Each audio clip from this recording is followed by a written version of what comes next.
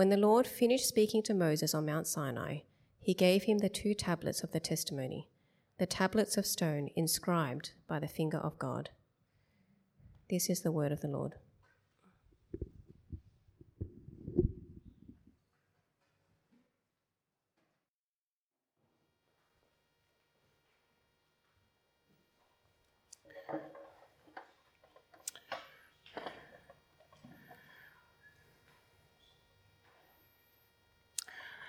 Well, good morning. We're getting there. My name is Peter. It's great to be with you and to bring God's word to us this morning. But let's get the elephant out of the room. Who got stuck on the being put to death part? Yeah? Okay. Hopefully we turned that around. Okay. Hopefully we can see and understand what's going on there. But before we do that, please join me as we pray and commit this time to God that we might understand what he's saying. Lord God, we come now to you to hear from you, to hear from your word, to hear from your spirit. We ask that I would diminish in the sight of your people, and instead that you would increase, that we might see what is good, what is right, and what blessing you have given to us in the Sabbath. And so we commit this now to you in Jesus' name. Amen. I'm sure some of you, if not most of you, understand the hecticness of life. Whether you're inundated with work or chasing after kids, trying to get them on time because we sent a message saying we were starting the service on time. Life can be hectic, can't it? The last few weeks for me have been fairly crazy, and yet at the same time, in the hecticness, there's a mundaneness, there's an averageness to life as well, isn't there? And there's nothing wrong with that, it's just life.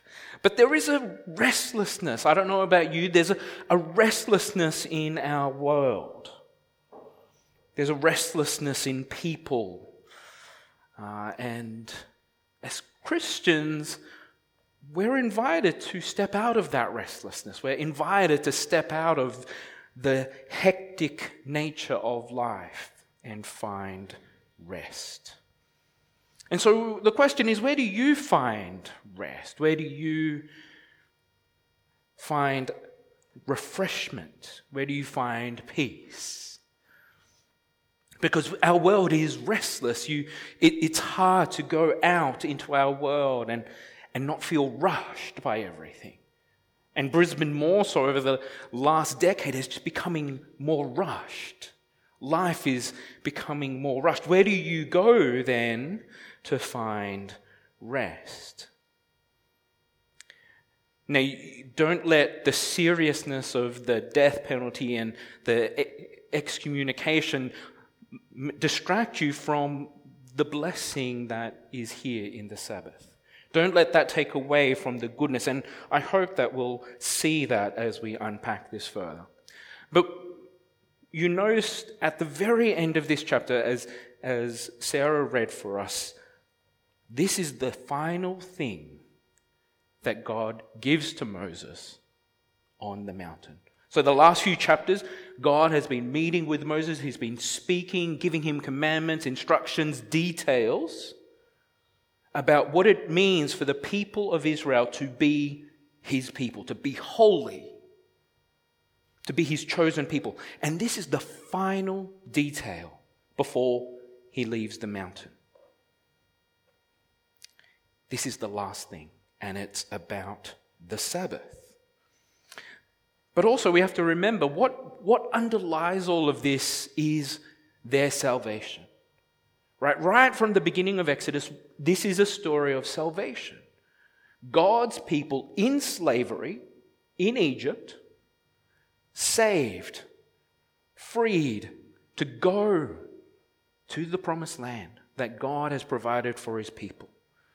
And he has saved them, he has chosen them. What for? We heard last week, to be a holy people, a holy priesthood that would serve God as his priests. And so here, immediately, we see that God says, this will be a sign between you and me for the generations to come, so you may know that I am the Lord who makes you holy. What do we mean, though, when we talk about holiness? What ideas do you get? Do you get this spiritual, mystical idea of something that's untouchable, unreachable, that you can't connect with? Because that's not really that's a small part of it. See, holiness, and if you've been with us for a while, we've gone through Leviticus and we've talked about, to be holy is to be set apart, to be different, to have purpose. And so the Sabbath is not special in some mysterious way. It's special because it's been set apart. It's holy because God has made it holy. He's set it apart from all the other days. It's different from all the other days. And here, when he says that he makes his people holy, they are to be different. Israel, the chosen people of God, are to be different. They're to be set apart from all the other nations, not because they're special themselves, but because God has done that. And so they have a purpose to be holy, to be different, to be set apart. And the same too applies to us as Christians. In Jesus, we are saved. We are saved from slavery to sin. And in doing so, we are made holy. We are chosen and we are precious to him so that we might be a holy priesthood, that we might be set apart, that we might be different, that we might stand out. Not because we're special, not because we somehow have some privilege in the world. That's not what it's about. It's simply because God has chosen to show his grace. And not so that we somehow become more special, but so then we can be his priests, his people who go and bless others. And so the first thing about the Sabbath is that it is a sign that God makes people holy, that he makes them different so that they might stand out. And more, this will be something that sets people apart, because the idea of a weekend is being lost. Now, it might not be, in some cases, people are working more on the weekend. So it's no longer a weekend, it's just another weekday to work. But also, what people do with the weekend is changing. It's becoming a lot more self-focused. I'm going to go do this for me because I have time now. And we're going to come back to that point a little bit later. But for the people of Israel, for Christians today, the idea that we have a day that is different from every other day is something that is meant to be noticeably different. That is something that is meant to mark God's people. But we've seen the standout feature of what we've read is that this is a serious day to God. This is a serious matter. God is the one who makes us holy, but the day itself is also to be holy to us. Right? The chosen people of Israel, the holy people of Israel, are to take this holiness, this identity seriously. That's the whole thing around this. It's because, see, again, it's not just a personal issue. This is a national issue. This is to apply to the whole people. It's not just, I feel like taking a day off. No, this is a national issue for Israel, such that it would be deserving of excommunication, exile, or death. There's a seriousness to that because it's meant to set them apart. They are meant to be different as a people, as a nation. When I was at school, most of us would catch the train. It was a city school. It was Most of us got the train to school. The train station was about 5 minutes away. And before and after school, we would have a teacher checking our uniforms. I don't know about your schools. My school took that pretty seriously. It was a big name school, and so they checked that kids coming and leaving school had their uniform up to code. And see, this is the issue with holiness. It is a uniform that God's people wear to show that we belong to God. But there's the other side, and if you followed through the story of the Exodus, there's another part to this. Remember, the Israelites have been saved from slavery. Slavery of constant work with no rest for generations. And here God says, you have finally been freed. Why would you go back? And so there's a seriousness to that as well. It's like, what did I save you for? I saved you to be free from slavery so that you might be different, that you might have freedom. Right? This is not, the seriousness of this is not meant to be a burden. It's meant to remind them, it's like, I have freed you from slavery. Why do you want to go back to that? And so the seriousness of this is to be a reminder. This is the cost of your freedom. I paid a price in freeing you. Keep this day holy. Keep this day separate. Keep this day from desecration. But also, if you remember, there's another moment where this is played out earlier, and this sets the foundation also for this idea of Sabbath.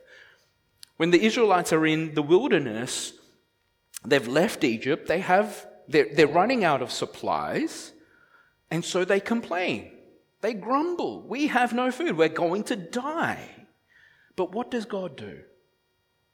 He provides them with food. He provides them with quail, with manna. But he gives them very specific instructions, if you remember. For 6 days, collect manna. Each day I will provide everything that you need. Collect it for 6 days, but on the 7th day, don't collect any. On the 6th day, I will give you a double portion so you have enough for 2 days.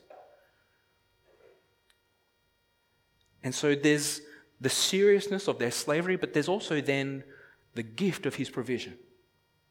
The Sabbath is a reminder that God provides. Collect for 6 days, work for 6 days, but on the 7th, rest. Do no work, because I will provide. And so while for us in this day and age, because of what Jesus has done for us, that penalty of the Sabbath no longer applies. We're not going to get put to death. We're not going to be exiled if we don't keep this idea of Sabbath. But there's a principle here that I think we need to take hold of. Right? In many parts of the world, even in our own world, as I said before, this idea of weekend is being lost. This idea of having a day to rest is being lost. And even for all the talk of self-care and self-help and all that sort of thing, this idea of rest is very individualistic. Because something we have here is very different. It's shared. But Jesus invites us to rest. He invites us to rest in him. Not to worry about what you will eat, what you will wear. But he invites us to rest. Do not worry, Jesus says. And this is what the Sabbath is about. It's about not just a physical rest. It's not just getting more sleep or getting good sleep. That's not what this is about.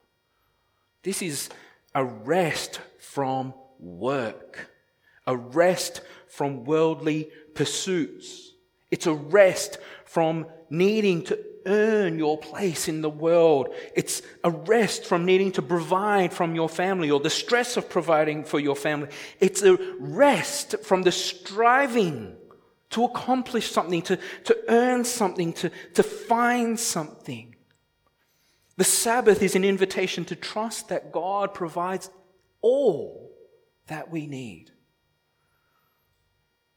Whether it's finances, whether it's material, whether it's your future and your security, whether it's a parent stressing about your child, their well-being, their future, their provisions, whether it's whatever it is, the Sabbath is an invitation to rest from these worldly strivings, from this work that we do. And Jesus says the Sabbath was made for man, not man for the Sabbath. What does he mean by that? This isn't a religious, spiritual thing. This is God's gift. This is God's blessing that we might find rest. Ultimately, it's remembering that God is God and you're not. It's a reminder that you are human and there's nothing wrong with that. And particularly, I think I can say here, where we have such a high level of work ethic, whether that's something that's been instilled in us by our parents or our culture, the Sabbath is an invitation to say,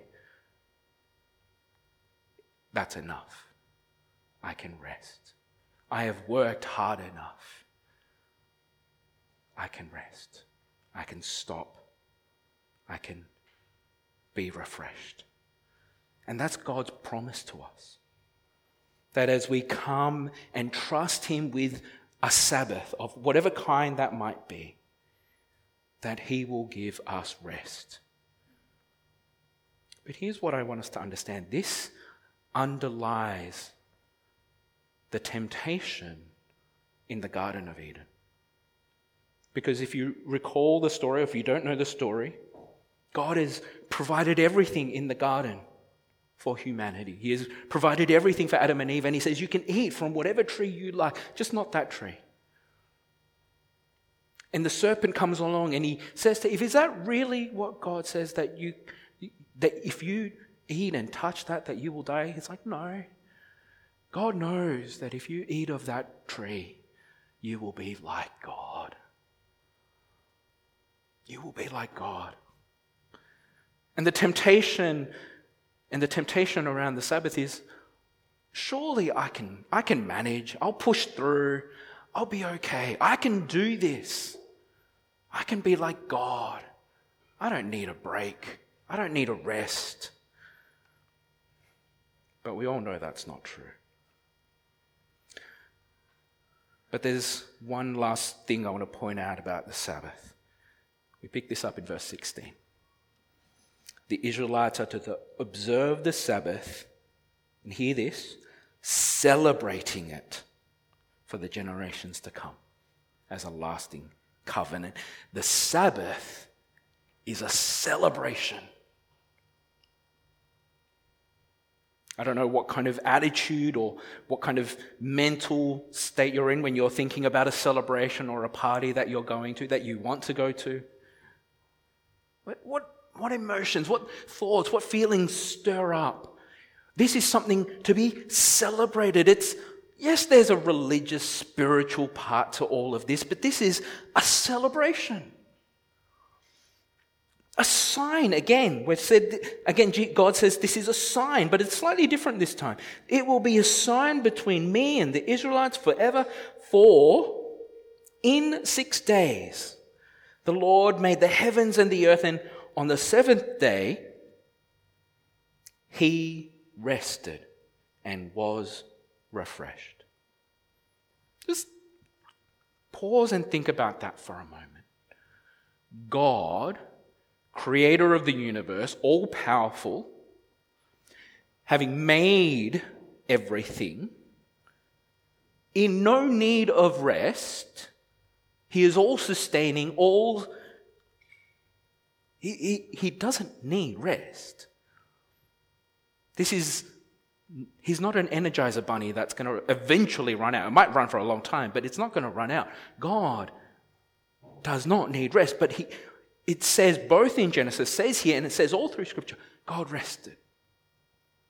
God rested. Not only did he rest, but he was refreshed. God doesn't need to rest. He doesn't need to be refreshed. And yet he does. Why does God do that? Well, if we desire to be like God, if we want to believe that lie, even a little bit, you want to be like God. If God chooses to rest, if God chooses to be refreshed, how much greater must you be that you don't need to rest? God chooses to rest. He sets an example for his people. He doesn't just say, I have set this day apart to be holy. He says, no, I will show you by resting myself. I will bless this day and I will make it holy and I will rest on this day. And so the Lord, the creator of heaven and earth, he rests on this day. He shows us he's not a slave driver. He's not like Pharaoh and his slave masters. He gives rest and he invites rest. And do you see there that there is grace? This is not a command of do this because I said so. No, this is a gift. I am inviting you to do this, to live this way so that you might be blessed, that you might find rest, that you might find refreshment, that you might find peace. And this is what the Sabbath is all about. And as we've seen here, it starts with God making his people holy. He has saved them. He has set them apart to be different. He has made them holy. And that plays out in how they live. It plays out in the 7-day week. It plays out in the 24/7, Monday to Sunday or Sunday to Saturday, depending on how your week works. But it is to be different. They are meant to stand out because it is a mark of their holiness. Not because they're special, but because God is. Because God is holy, his people are to reflect that. And that's not to me... It's not this religious thing that God wants his people to do. It's a blessing. It's a gift, an invitation to celebrate and rest and be refreshed. I want to dig deeper before we end into this question of what is work. Because I think we can start drawing lines and making excuses and going, oh, that's not work. But I want to try and cement that a little bit. I want to look at Matthew 12 really quickly. It's on the screen, but Matthew 12. What's going on here? Jesus is with his disciples. It's a Sabbath day, and his disciples are hungry. And so they're going through a field, and I don't know if you swipe your hands along the fence when you're walking past sometimes, but they're going through a wheat field and they grab some grains and they eat it. The Pharisees, the Jewish religious elite, they see this and they say to Jesus, look, your disciples are doing what is unlawful on the Sabbath.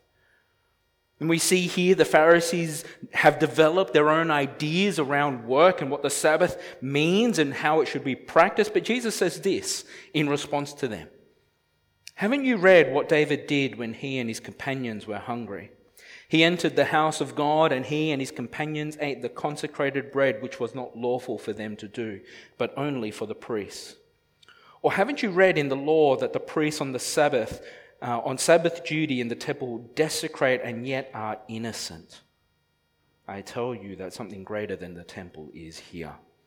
If you had known what these words mean, I desire mercy, not sacrifice, you would not have condemned the innocent. So there's two things I want to point out here. First, we have these Pharisees who have developed this legalistic idea of how God's law is applied. Do this, don't do this, and everything will be okay. So it's a checklist. And they have this idea around work and what it means to work on the Sabbath. And so even the idea that you would pick a few grains of wheat and eat it, that's work. But that's not how Jesus sees it. Because Jesus gives examples from their history where the King David and his companions, they go into a sanctuary and they eat the holy bread that they're not meant to eat, and yet they're innocent. And likewise, he puts an interesting twist on the priests. The priests work on the Sabbath, and yet they are innocent. What's Jesus getting at? What's this idea of work? I've hinted at it before. It's when you start taking the place of God. It's when you start striving to earn, whether it's material, whether it's social, whether it's emotional even. This idea that somehow you contribute to yourself, to your family, to your world. So the idea of work is you accomplishing something. And there's nothing wrong with that. God doesn't condemn work. He says work for 6 days. So there's something good and right about it. You go to the Garden of Eden, we are called to work. So there's nothing wrong with work. Don't hear that. But God says, you've done your part. Now let me do mine. Stop striving for a day. Stop pursuing worldly things for a day. Stop worrying for a day. Just stop for one day and let me be God. And so as tempted as we might be to start going, well, what's work? What applies? Picking grains off wheat is not work. Flicking on the switch is not work. Lighting a candle is not work. People have developed strange ideas around what work is because on one part they're trying to honor this. They're trying to honor the seriousness of the Sabbath. But the heart of the Sabbath is rest. That God is God. That you no longer need to strive. Actually, you never need to strive because you are invited to rest in Jesus, which means this is why it's not about just getting a good night's sleep. It's also not just having the exercise of coming to church each Sunday. Because you can come to church each Sunday, but actually not choose to rest. You can come and be busy with all the things that need to be done and lose sight that actually God is here and He invites us to rest. Now, what does that mean for us practically on a Sunday? Well, let me start by saying this. This is not a day of work for me. Why? Because I have done the work in the week to come and rest in what God has done and simply share that with you. Just as the priest goes into the temple on a Sabbath day to offer sacrifices, and is innocent. That is ministry. Ministry is not a striving to perform. It's not a striving to deliver something. Ministry is a place of rest. And this applies to all of us, not just for me. To minister to someone is to know that you rest in God, that you can rest in Christ and what He has done for you, and bless others out of that. Ministry becomes hard. And I know this, I struggle with this, but ministry becomes hard when we start depending on ourselves to offer something to other people. Serving other people becomes hard when it's like, I got to do this, I got to do that. That's not what we're invited to in ministry. To serve other people, to minister to other people is to be able to come before God and go, God, you have provided everything. You have done everything that is needed. And I may not have the wisdom, I may not have the capacity, I may not have the resources, but you do. So in this moment, as I seek to minister to people, as I seek to serve them, help me rest in you. And see, that's what Jesus means when he says, come to me, all who are weary and heavy laden, and I will give you rest. Take my yoke. That means work. Take my yoke upon you, for it is light and easy.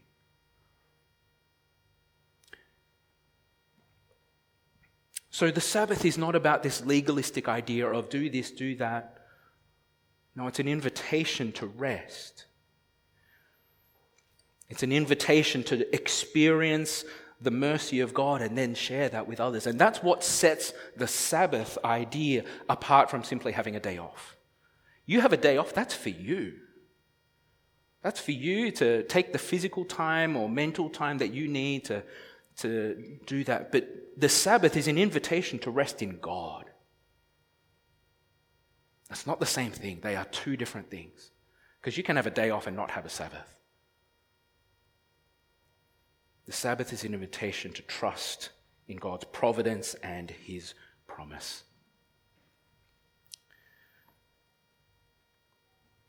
That's what we're invited into. The Sabbath for the Israelites was a reminder that they have been saved from slavery and that they are free and that they can rest in what God has done and what he will continue to do. Yes, it's a serious business, but it's serious because of what God has done. And likewise, it is a reminder that God sets the example. He sets the example of rest. And if he can rest, so can his people. And that applies just as much to us. As those who have come to Jesus, we are free. We are freed from sin. We are free from the pursuits of this world. Not that we stop pursuing them.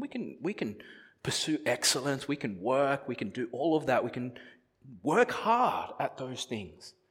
But it's with the freedom and the peace that actually God gives us space to rest in him.